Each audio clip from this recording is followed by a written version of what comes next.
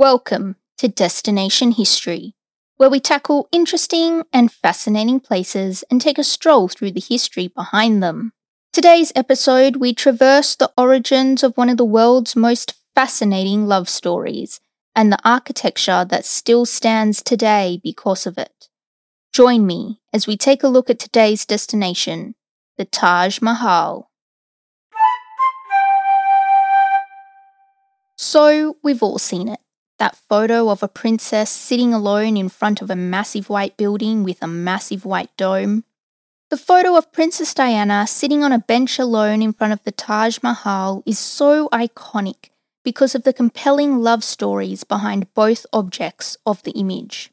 While we won't be going into any kind of depth about Diana, we will be travelling to India to learn about one of the most fascinating buildings in the world. Built in Agra between 1631 and 1648, the Taj Mahal is instantly recognisable by its striking white marble. The Mughal Emperor, Shah Jahan, is the one who commissioned the massive building as a display of the pure love he held for his favourite wife. He had a couple, so it's important to distinguish them. The love story is one that has stood the test of time. Sir Edwin Arnold, an English poet, wrote these words in reference to it. "Not a piece of architecture as other buildings are, but the proud passion of an emperor's love wrought in living stones." The magnificence of the Taj Mahal is what has allowed it to be included on a pretty exclusive list. As one of the 7 wonders of the world, it's the magnificence of the building as well as the story of love and loss that have kept this work of art as a symbol of undying love. Born in 1592, Shah Jahan went by Prince Karam before he became emperor. As the son of the 4th Mughal Emperor Jahangir and the grandson of Akbar the Great, we can pretty easily figure out he was kind of important. But it's in 1607 when our love story begins. As the prince was walking around doing princely things, he saw, through the crowd of the Meena Bazaar, this girl who was selling silk and glass beads. For both the prince and Arjuman Banju Begum, who turned out to be a Muslim Persian princess, it was love at first sight. He was 14 and she 15, but this shouldn't put you off because back in the 1600s, they were practically middle-aged. After having a little chat and getting to know each other, the prince went to his father and told him he'd found the woman he was going to marry, amongst others, because, multiple wives. But it wasn't all instant. It was another 5 years, so in 1612, that they would finally be able to get married. And it was quite a bit later, 1628, when the prince finally became emperor and would change his name to Shah Jahan. But as you already probably know, back in the day, successions weren't easy and clearly definable like they are today. Shah Jahan had to fight his brothers, half-brothers, for the throne, and he was clearly the victor because he was able to place Mughal Emperor before his new name. So Shah Jahan's been crowned emperor, and naturally he gives his favourite wife an awesome title, Jewel of the Palace, and so her name is now changed to Mumtaz Mahal. The two were inseparable, going so far as having Mumtaz follow Shah Jahan on military campaigns. But their happiness wouldn't last forever. It was in 1631, while giving birth to their 14th child, good grief, that Mumtaz died from complications in childbirth. Understandably, Shah Jahan was absolutely devastated. His favourite wife had died. What was there to do but go into mourning for 2 years? Supposedly, Shah Jahan was so stricken with grief that he emerged after his 2 years with hair as white as snow, and with the decision to create a magnificent monument to his wife, which supposedly she had made him promise to do on her deathbed. The name Taj Mahal supposedly means crown palace, and it pretty much is.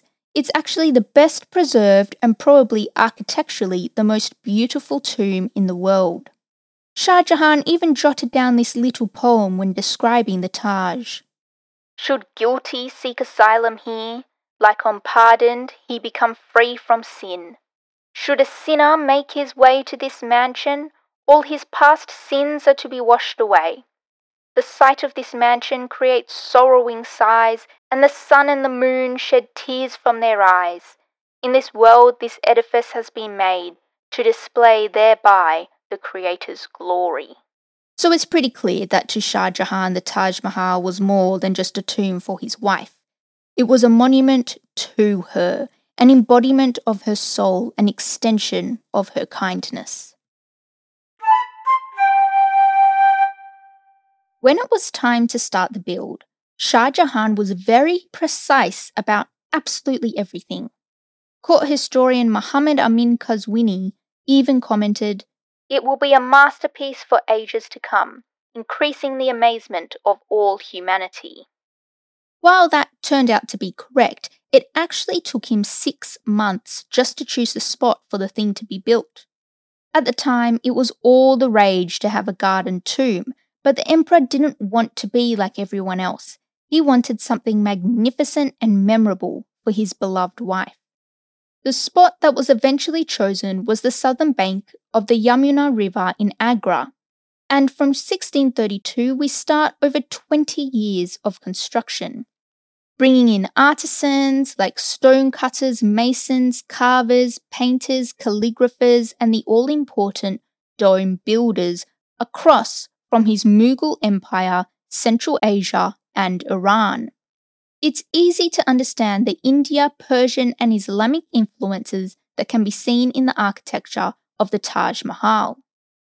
It's actually reported that all the labourers brought in for the build totaled 22,000, and about 1,000 elephants for, transporting and the heavy lifting. The white marble that we see was actually brought in from all over India and Central Asia, so it wasn't just a local project. The whole empire, dare one even say continent, really got involved. All this travel, all these experts, and all this equipment really added up, with an estimated 32 million rupees being spent on the project as a whole. But we're getting ahead of ourselves. Let's slow it down a bit and learn about the people that made it happen. The chief architect for the Taj was a guy who went by Ustad Ahmed Lahori. He was an Indian of Persian descent, so was pretty versed on using other cultures as influence. The Taj wasn't his only claim to fame. He's also credited with designing the Red Fort, which can be found over at Delhi. The Taj Mahal is right on the Yamuna River in Agra, which used to actually be the capital of the Mughal Empire, until that moved to Delhi in 1637. Abdul Hamid Lahore, a court historian, reckons that networks of wells were created along the river and then filled with stones and other stuff lying around so that the base of the Taj would be a super strong foundation. To make the Taj stand out, Shah Jahan pushed for the use of white marble rather than the traditional red sandstone that I suppose was common to the area. And just so you really couldn't miss it, Shah Jahan then had that white marble inlaid with semi-precious stones in intricate designs which are known as pietra dura. These semi-precious stones are so remarkable and the workmanship so exquisite that it has been said that the Taj had been designed by giants and finished by jewelers. The white marble was found in Makrana in Rajasthan and sent east to Agra for the build, and the inlaid stones were really from all over. So we're looking at Sri Lanka, Afghanistan, jade from China, turquoise from Tibet, sapphires from Arabia, the list just goes on. The build was so big that the main construction wasn't completed until 1648. And even after that, bits and pieces were added like the mosque, the main gateway, the guest house, the courtyard and cloisters. So the whole build wasn't actually properly finished until 1653. By adding on these extra bits, Shah Jahan made sure that traditional Mughal building practices were incorporated into the Taj, which ultimately meant that no more additions or alterations were allowed, meaning that nothing more can be added to the Taj. Considered an amazing architectural feat, the building seems to almost have moods depending on the time of day and the way the light and shadows dance and play on the surfaces. And the domes and arches just give it that beautiful, balanced aesthetic. It's tough to look away from the intricacy of the marble relief and stone designs, but once you take a step back, you see how the green grass, red path, blue sky, and white marble just work amazingly well together. Sir Bannister Fletcher, in his book A History of Architecture, commented on the Taj Mahal with, "The interior of the building is dimly lit through pierced marble lattices and contains a virtuoso display of carved marble. Externally, the building gains an ethereal quality from its marble facings, which respond with extraordinary subtlety to changing light and weather." Uttar Pradesh, the land on which the Taj Mahal stands, has an amazing heritage and has pretty much been front and centre throughout ancient times. As we already know, Agra used to be the capital of the Mughal Empire. In fact, it was the capital from the 16th century all the way through to the 18th century. And even now, it's really not that far from the modern capital of New Delhi, about a 3 to 4 hour drive. The First Battle of Panipat in 1526 is supposedly meant to have laid the foundation for the Mughal dynasty in Agra. With Babur's win, he wasted no time in setting to work and making his capital reflect its new status. He is said to have been the one who put in the first formal Persian gardens on the banks of the Yamuna River just a bit upstream from where the Taj Mahal stands today. When Akbar came along, he raised the ramparts of the Agra fort, and Jahangir went to work during this time in power in building more palaces, courts, and of course, gardens. Even though each ruler made their mark on the Indian landscape with amazing palaces, forts, and just buildings in general, the Taj Mahal is truly the standout, even being known as a symbol of eternal love. And it's the Taj Mahal which really represents India and Indian culture to the rest of the world. Even though Shah Jahan's crowning glory is the Taj Mahal, he didn't really have the happy ending he thought he would. It wasn't long after the Taj had been completed and was standing in all its glory when Shah Jahan had a little bit of a domestic. His son pretty much came over and deposed his father. Clearly, they weren't really that close because Aurangzeb, that's his son, went so far as to put Shah Jahan under house arrest in the aforementioned Agra fort, so that he would be locked away and yet be so close to the mausoleum of his wife. His son was actually kind of cruel because he put him in a room with a view of the Taj Mahal just to rub it in. Even though Aurangzeb was a pretty crappy son, he turned out to be a pretty good emperor. It was throughout his surprisingly long rule, 49 years, that the Mughal Empire came to the height of its strength. As strong as Aurangzeb's empire was, it also led to its own downfall. Basically, Aurangzeb was a little too harsh on his destruction of Hindu temples and shrines, and this undermined the strength of the empire, pretty much bringing it to a crumble in the mid-18th century. As the Mughal Empire fell to the ground around it, the Taj Mahal stood tall and proud, but even it could not outrun the ravages of time. The magnificent building fell into disrepair and was properly neglected for a good 2 centuries. Throughout the Indian Rebellion of 1857, the Taj had been badly defaced by the invading British. Soldiers and even some government officials would chisel the semi-precious stones off the walls to keep as souvenirs, I suppose. It fell to the British, those Poms, to get the thing back up to scratch. Around the end of the 19th century, a Lord Curzon, who turned out to be the British Viceroy of India, decided that a major restoration was in order, and with his massive colonial might made an effort to preserve India's artistic and cultural heritage. But an accurate restoration wasn't really what happened.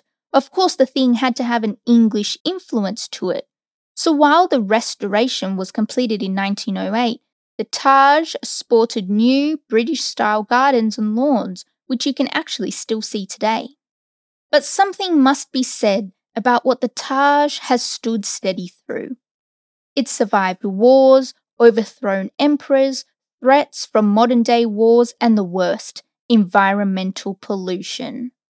And yet, what has become to be known as an epitome of eternal love continues to attract people from all over the world.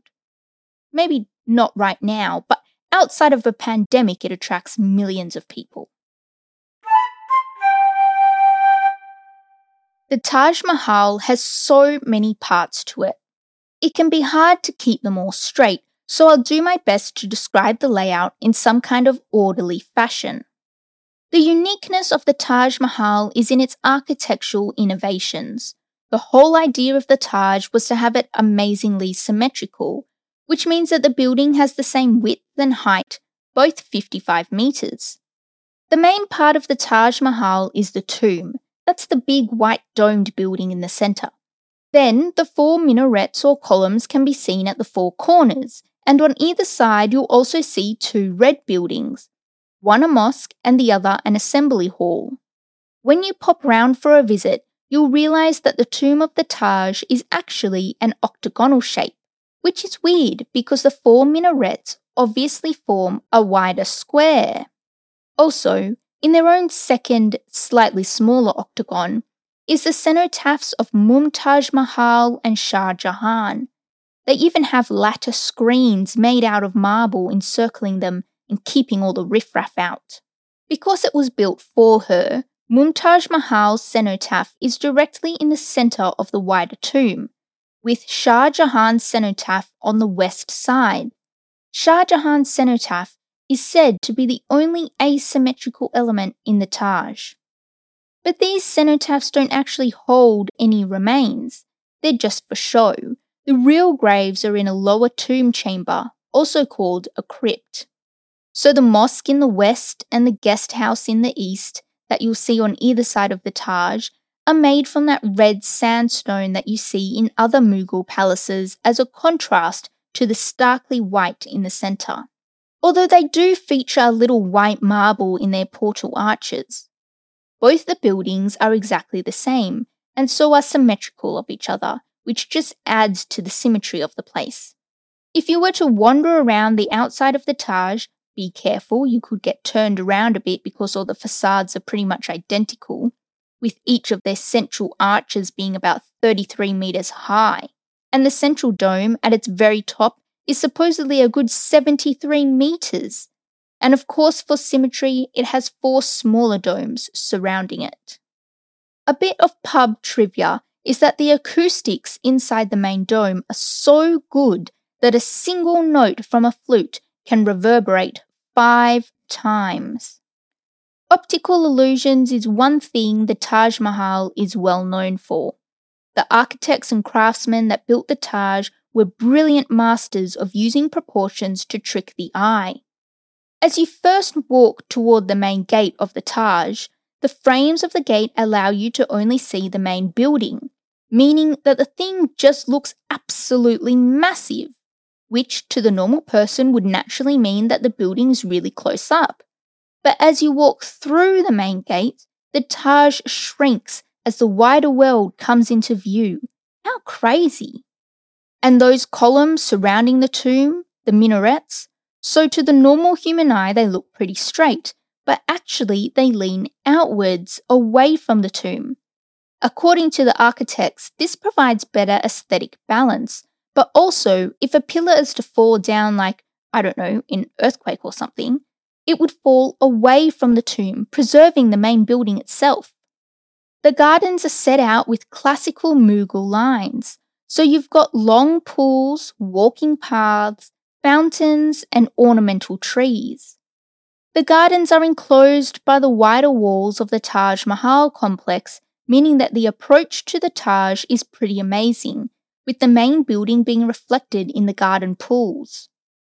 It's supposed that under the direction of Amanat Khan al-Shirazi, Quran verses were inscribed in several sections, including in the entrance arches. To make sure that the casual observer could read the verses, the text size increases depending on its height and distance from the viewer, kind of like Trajan's column, where the relief is bigger up the top than it is near the bottom, so you can still see what's happening from the ground. So, supposedly once the Taj Mahal had been completed for his wife, it was Shah Jahan's intention to build a second Taj, the Black Taj, for himself across the river. This story can be traced back to Jean-Baptiste Tavernier. He reported in 1665 that Shah Jahan had started work on his own tomb. But once he got dethroned by his son, that obviously put a stop to things. Aurangzeb wasn't a big fan of this Black Taj idea, so he never even looked into it. Supposedly, the Black Taj would have been made out of black marble, a complete contrast to the white marble of the Taj Mahal, and placed on the opposite side of the river. The two Tajes would have been connected by a bridge. What a wonderful thought. Connected forever. But Shah Jahan didn't even get his wishes met. When he died, Aurangzeb was at least good enough to lay his father's body to rest next to his favourite wife. But it wasn't the farewell that you would expect for an emperor. His burial was the simplest it could have been. It's believed, though, that during the 8 years that Shah Jahan was imprisoned, he would spend his days just staring at the Taj Mahal by using a diamond in the wall to get the best view. If you were to visit the Taj Mahal multiple times on different days, your experience would be different each time. Because the way the light plays off the surfaces, the time of day and the weather all play a part in allowing the Taj to show her moods. The Taj is definitely a masterpiece of the art and science architecture, a representative of an era called the Mughal period. Today, about 3 million people a year, so that's about 45,000 a day, come to see the Taj Mahal. In 1983, the Taj was added to the UNESCO World Heritage Site list and is an amazing representation and symbol of India's history. Unfortunately, that pesky environmental pollution from nearby factories and passing cars continues to pose a threat to that shiny white surface. So much so that in 1998, India's Supreme Court mandated several anti-pollution measures like closing factories and banning cars around the grounds in an effort to protect the Taj from further deterioration. It was also in 1998 that a restoration and research program was created in an effort to understand how to slow the effect of the deterioration due to the pollution and how to improve pollution levels in general. But as it has been around the world, progress has been slow. Every now and then, the Taj has been thrust into the political realm. Between 1984 and 2000, nighttime viewing was banned out of fear that the Taj would be a target for Sikh militants. And some Hindi nationalist groups have attempted to reduce the importance of the Muslim influence surrounding the Taj, particularly in its design. These days, you can pop round to the Taj Mahal anytime, day or night. And like I said before, each time you go, it will be a different experience. The light changes allow the Taj to throw off different hues. And you know when the full moon comes out once a month? That's a pretty busy time for the Taj because people are desperate to see the thing with the full glow of the moon. Supposedly, it looks like the Taj is glowing from the inside out. So if you're in the area, get onto it. But in a COVID-safe way, of course. If you had fun and feel as if you learned something, give us a subscribe and a review. And even if you didn't learn anything, or even like us, give that button a click anyway. You can find us by searching Destination History in all your major social media platforms, podcast providers, and Google. When you subscribe, you'll get an update for any new episodes coming your way, so you won't miss out on any exciting destination historical content. As always, all links spoken about, images, resources used, and way more can be found on our website at destinationhistorypod.com. And if you have a building, place, or area of significance that you would like to learn more about, shoot through an email or a message and I'll see if I can cover it in its very own episode here on Destination History. See you next episode.